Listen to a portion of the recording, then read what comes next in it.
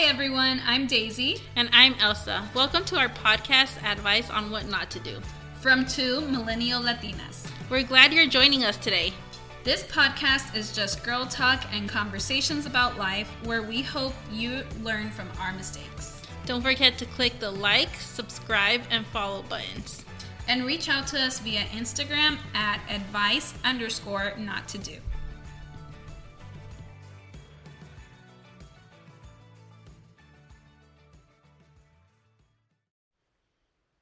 Okay, welcome back everybody. Part 2, parte dos. I'm gonna let Daisy talk more this time. No, you're not. It's because she's drinking wine. Talking about your... No, you're not supposed to say that.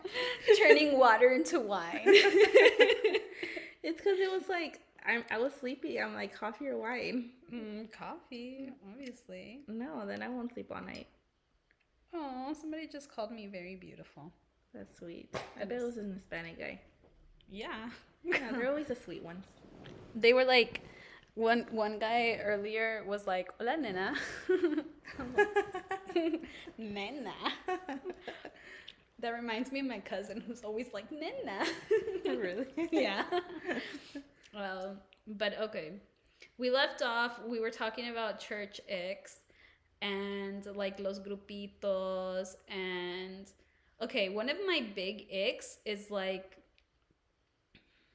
How do I say this without coming off like... like a socialist.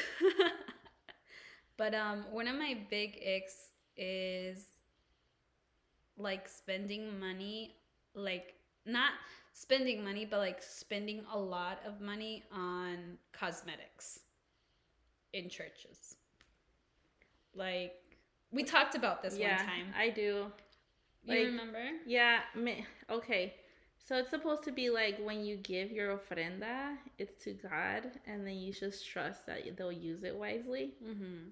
Like I don't have a problem. Like so, I've always tithed, like doy mis diezmos, and then like las ofrendas, I kind of just like go with the flow. Like if I have extra money or if I want to give to like a certain thing, and I think that's one of the things that I appreciated about the church that I was at, because I didn't see that a lot. Like they wouldn't, and when they would always like teníamos una reunión, and we would talk about what upgrades and stuff we felt were necessary. I remember that. I remember the small church I used to go to, the smaller. They would have those, like every single member had an input. Yeah.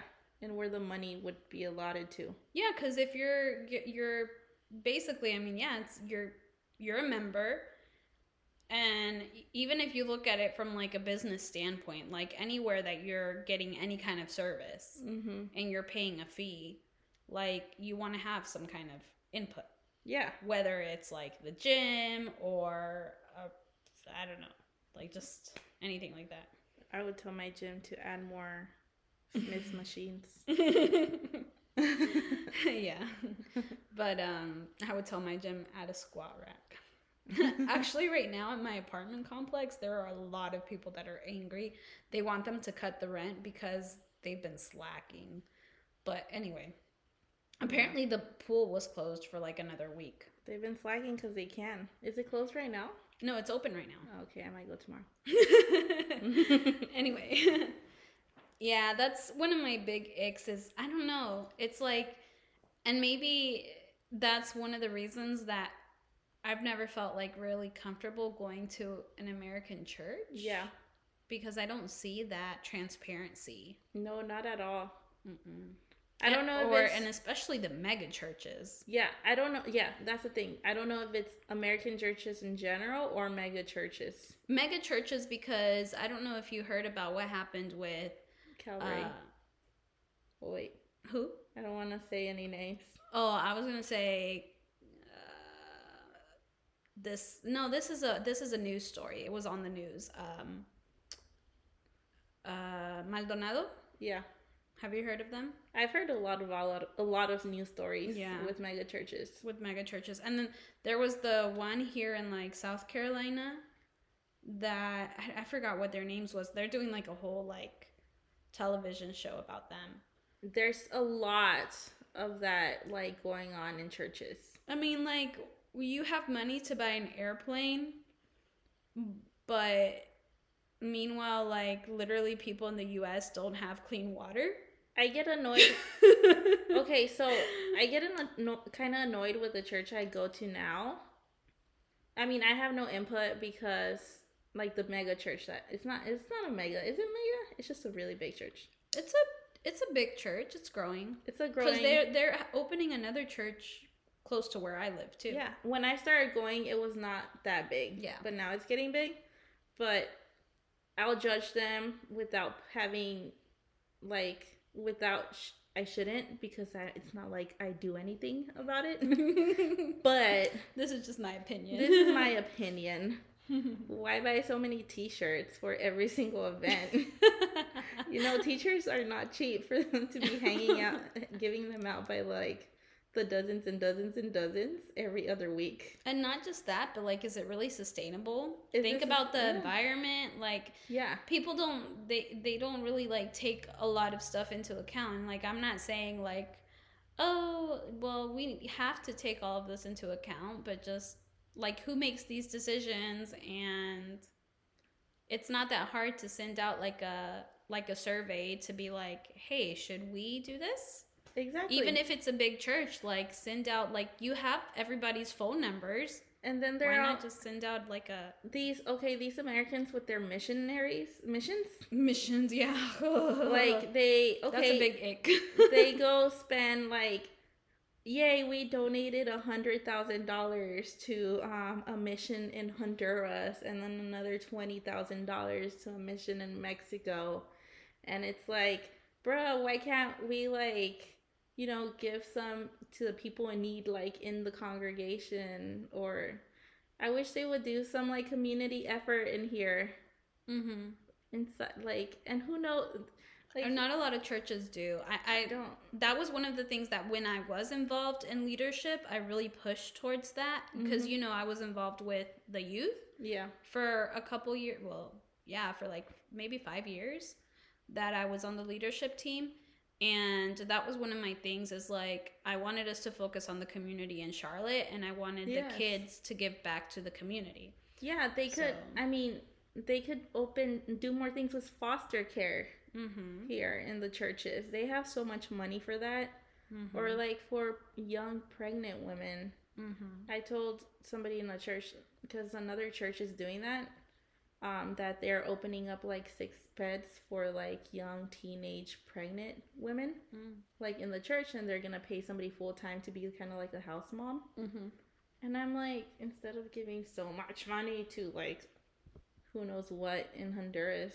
And I mean, the thing is, like, okay, it's fine if you have money and everything, but also focus on the community here, because that's part of the community that we are living in and we want to make better.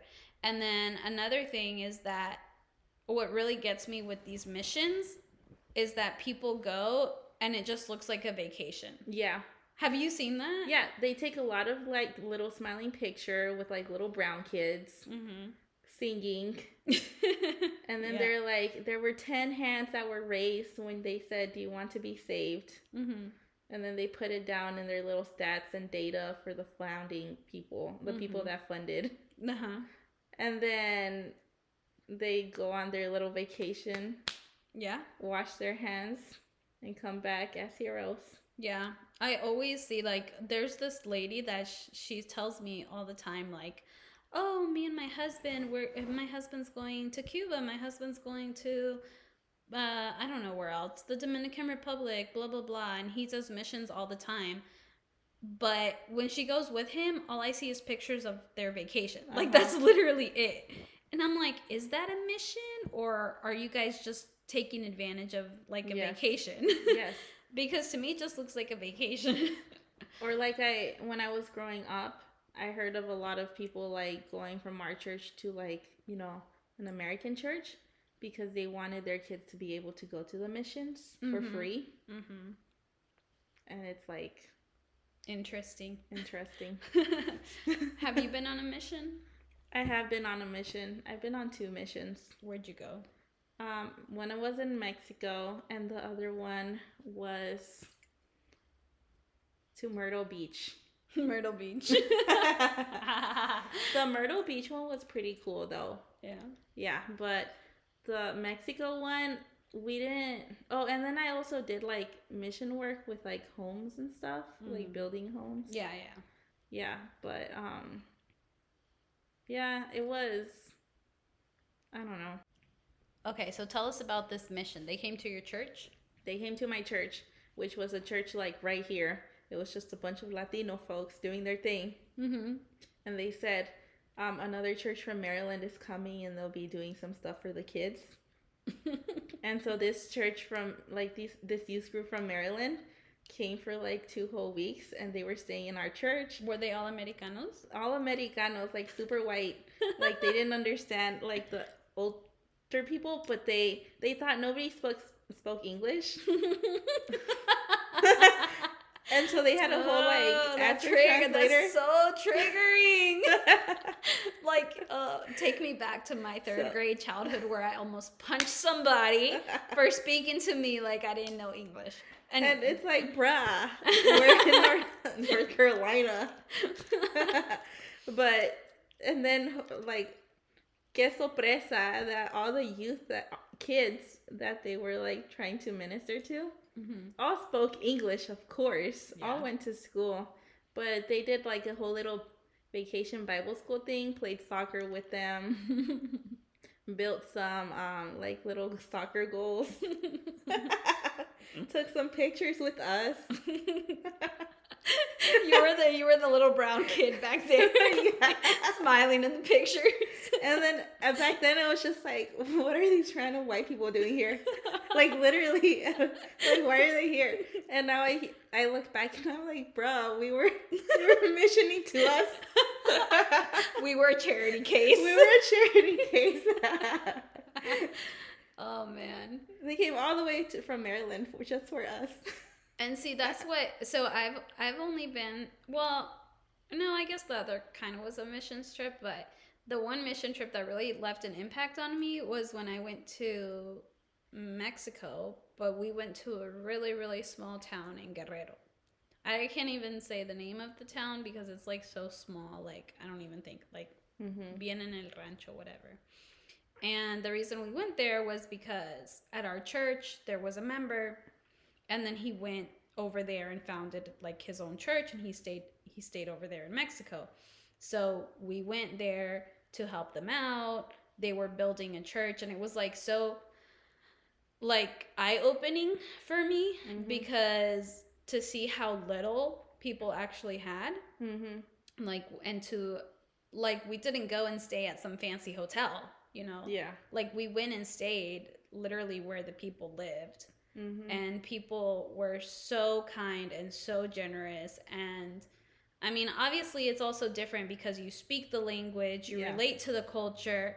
So it's not like a white savior complex. Yeah. But even with all of that, I still felt really guilty trying to preach to them. Does that make sense? I wonder if like the white missionaries, I'm just going to say the American ones, I wonder if they feel that way. With white savior complex? No, I wonder if they feel guilty, like, trying to preach to them, like you said you do. Yeah, I mean, I don't know. Because it's like when I talked to my mom about it, and I was young. I was maybe like 18, 17, 18. We were already in college.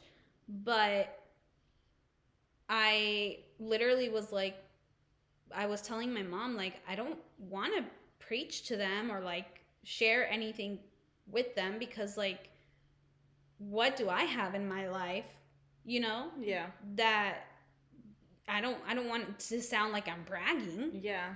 You, like, does that make sense? Yeah, like, it's kind of like you're comparing your testimony. Yeah.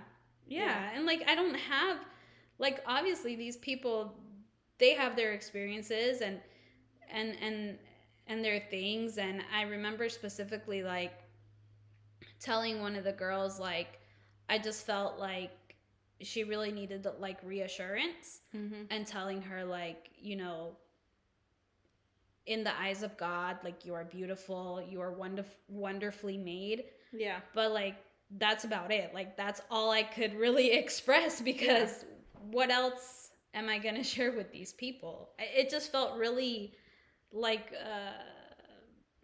a turmoil inside of me. Like, what I feel like, yeah, I mean, I guess it is a humbling experience for even like the American ministries that go. It's eye opening. Yeah. And I guess there is some like good to it.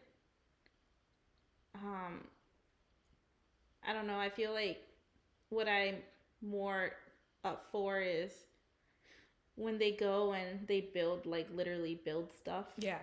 And they put their time and effort and money into that. Mm-hmm. Or when they go and they like give money to the community. Mm-hmm. To like a trusted member. Yeah. And they fund a church. Yeah. But when they just go to like sing some songs.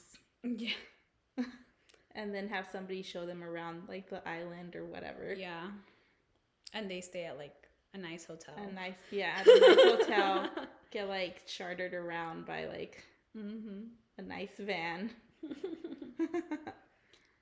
Yeah. And I mean, it's like you say, like, if you're just gonna go on vacation, like, go on vacation. Like, it is an eye-opening experience, but I feel like you said, like, there has to be like a purpose behind it. It's not just like, oh, I'm gonna go preach, because like I said, like, for me, like, what am I gonna preach? What am I gonna tell these people? That más bien yo soy la que estoy aprendiendo de ellos. Yeah. Yeah. And I wonder, like, if that's what, before you went, did they tell you that? Like, did they prepare you for what you should be getting out of it? Like, where your mindset should be? Kind of. It was just like me and my parents, so. Oh, okay. It wasn't like a... Because whenever I went to my mission trips, they weren't really preparing us on what we should learn from it or get out of it or anything like that. I mean, me and my mom, you know, we would have like our talks. Me and with my stepdad, like, we would pray beforehand and stuff. And obviously my stepdad had more experience with it because he traveled a lot to Mexico, to Honduras, and he would preach at a lot of different places. So for him, and I admire him for it, because I'm like, it's not really easy to be like a full-time missionary. Like, yeah, no. Like, if you're really dedicated to that and you're going from one place to another place and trying to help out different communities and, you know, like, yeah, that's admirable. I remember when I was little, I used to tell my mom I wanted to be a missionary. Do you still want to? No. What do you want to? I feel like that wouldn't be so bad for you. But, like, with my stomach issues... I'm gonna come back and like, where's Daisy? Like, they'll be like, did you go get lipo? I'm probably gonna be at the hospital in like every country I go to. You'll come back and they'll be like, did you get lipo? Yeah, no, that's not for me. I mean, yeah, I do love to travel and I do like love helping people, but I don't know if I could do that for like, well, maybe for like a short amount of time. Not for like years, because I've known missionaries that they're like, we spent like years here and another 2 years here, and then the kids and the family. And see, I like that because they spend they build real relationships. They're building a community. Yeah, a community. Yeah. It's not like, oh, we're just gonna go for 3 days and then vacation and come back. Yeah. That ick was very deep. What's another ick? Let me see my handy dandy notes. I just came up with the topics. You did. I don't even know where that. Being judged depending on your sin. So you sin just because you sin different. Like, every sin is sin. Yeah. And I feel like some sins are judged more than others. Like homosexuality? Yeah, like homosexuality. Mm-hmm. Yeah. I feel that. That's a big ick for me. Mm-hmm. And that's one of the reasons that I'm, again, don't relate to a lot of churches, because you could be fornicating and the people at church don't feel like they have to pray for you every Sunday. Yeah. But if you come out of the closet and you're like, I'm bi, I'm gay, I'm lesbian, all of a sudden it's like, we got to pray for this person. We have to do not for them. We have to like do all this stuff because they're going to go. No. Like, sin is sin, and I know who I am in God, and your perspective of whatever dimension you live in is not going to affect me. And see, that's why, like, they wonder why, like, people that are, you know, gay or whatever, or bi, or anything that's not just hetero, are so, like, far away from church. Yeah. Church, because they could be Christian. You could be Christian and like be gay. Yeah. Yeah. It's just that's like the sin you struggle with. Yeah. Yeah. And I mean, but you're not going to be accepted. You're not going to be accepted. Yeah. I mean, how many people do we know that like smoke or drink? And I think this is, maybe it's opening up like a, ¿cómo se dice? Like a can of worms. Yeah. Is that? It's a sensitive topic for sure. It is, because I know a lot of people out there are going to be like, no, you can't go to church and sin. Like, that's not the point of church. But also it's like, but isn't it though? Like, isn't that the whole point of church? For sinners to have like a place to go? Yeah. And be taught and be guided and like, see, like, it sucks because there's some testimonies that people see as beautiful, but if you say like, oh, I'm still struggling with it, you get judged for it.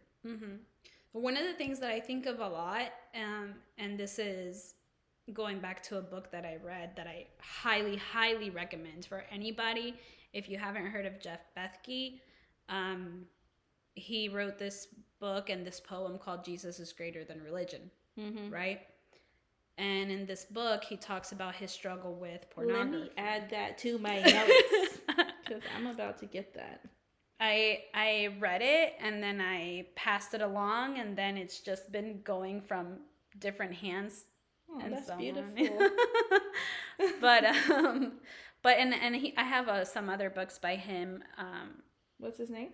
Jeff Bethke. Okay. And he talks about in this book how he was struggling with pornography addiction, and he specifically says that it was an addiction.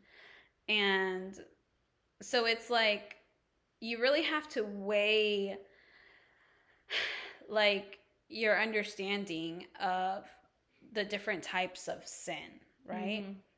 You can just like even having common sense, because what I might consider sin, you might not consider a sin. Yeah. You know, and I think at the end of the day, in the eyes of God, it's like we're all the same. Yeah. We're all sinners. And I mean, God says sin is sin. Yeah. Like, they're weighted equal. A sin is a sin. Yeah. And like, for example, me, like, I couldn't picture myself ever murdering anyone. I couldn't even picture myself being friends with a murderer, you know? But with that same thought process, God is like, no, it doesn't matter what you did. Yeah. You're my child. Preach, Daisy. No, I don't want to preach. I was at work doing my little, COVID speech. And there were a bunch of, it was at an AM Means Zion church. Like a Moreno church, Yeah. And when I would bring in this facts on, immunization, they would be like, yes, amen. I was really getting hyped. I love African American churches. I love it. When we lived in Fayetteville with my family, again, part of moving around, we congregated at an African American church. So it was very different. Like, the culture is just so different. I never was like bishop, and you want to go to one with me? Yeah, let's do it. I love it. But yeah, they're so hype, and everyone's into it, and you're just so engaged, and the word, the word, it's just there. Yeah. I digress. What's another ick? It's not just the word. I had one for a second, and then it's just like, bye. I don't know. What's another ick? So our next ick is talking about mental health in church. Yeah, the stigmas. The stigmas, the fact that that's not something that's like something you can pray out. Yeah, pray off. Pray it off. Or like, oh, they diagnosed somebody with this, but like we know that that's just a demonio. Okay, so I think our generation is doing really good with kind of like helping that stigma in church. Yeah. But like us growing up and to this day, like our older peoples, they still have that ick. I mean, not ick, that stigma. The stigma of, yeah. Of like, you don't have panic attacks, you have, estás endemoniada, or your relationship with God is not good, or you have to pray it off. Listen, the way that I felt last night that I was telling you, it brought me flashbacks of when I was like 13, 14 years old. And I've been dealing with like this like panic attacks and like anxiety and undiagnosed and untreated for years. Girl, I've been having panic attacks since I was 12. And it wasn't until this last year that I went to a doctor about it. Yeah. Because I really, like, my mom stuck it in my head so long. That's because something is going with my relationship with Jesus. Where, like, that's what's causing the attacks. And, like, we love our parents. And I think at the end of the day, we know our parents. They always want what's, in our best interest and what they think is for the best. My mom, for the longest, was so against medication for mental health. And to this day, therapy, like, why are you going to pay a therapist? You can just talk to me. Pay me and talk to me. I'm like, ¿para qué? ¿Para que me regañes? Or pray about it. Talk to Jesus. And that's one of the things, like, I remember when I was going through that when I was younger, she would be like, just say this versículo, just like pray about it, whatever. Instead of being like, my 13-year-old daughter literally isn't getting enough sleep. I am gonna say this, okay? So, like, when I was younger and I had my panic attacks late at night, and like my parents wouldn't understand, and I realized they wouldn't understand, I started praying hard about it, and it would bring some kind of like peace or like solace, that God was like taking care of me and I would be okay. Oh yeah. And I would just repeat a Bible verse. Yeah, that's what would calm me down. But as I grew up and I started like kind of being more ¿cómo se dice? Like not suspicious, but like conscious. Well, about like God, like being all like, double thinking everything I learned.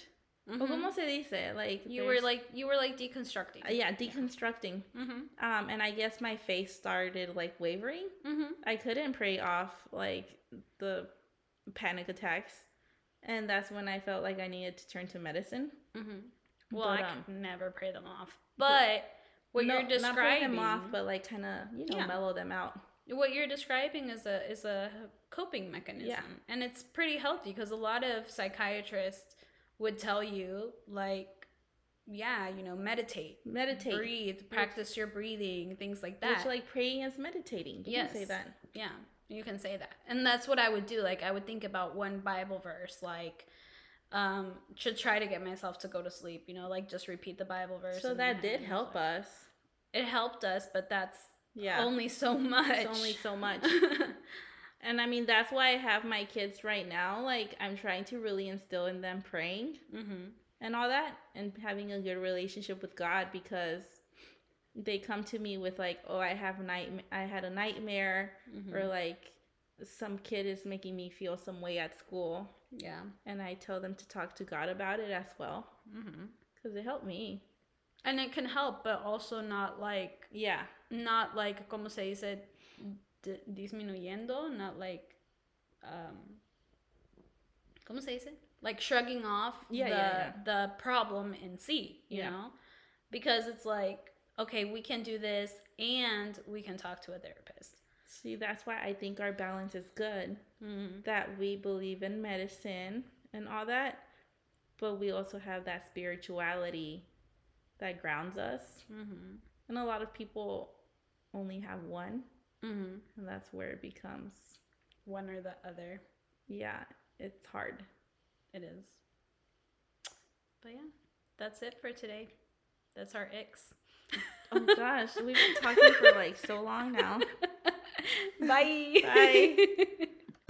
Thanks for tuning in this week to our podcast. Tune in each week to listen to a new episode of advice on what not to do. Muchas gracias.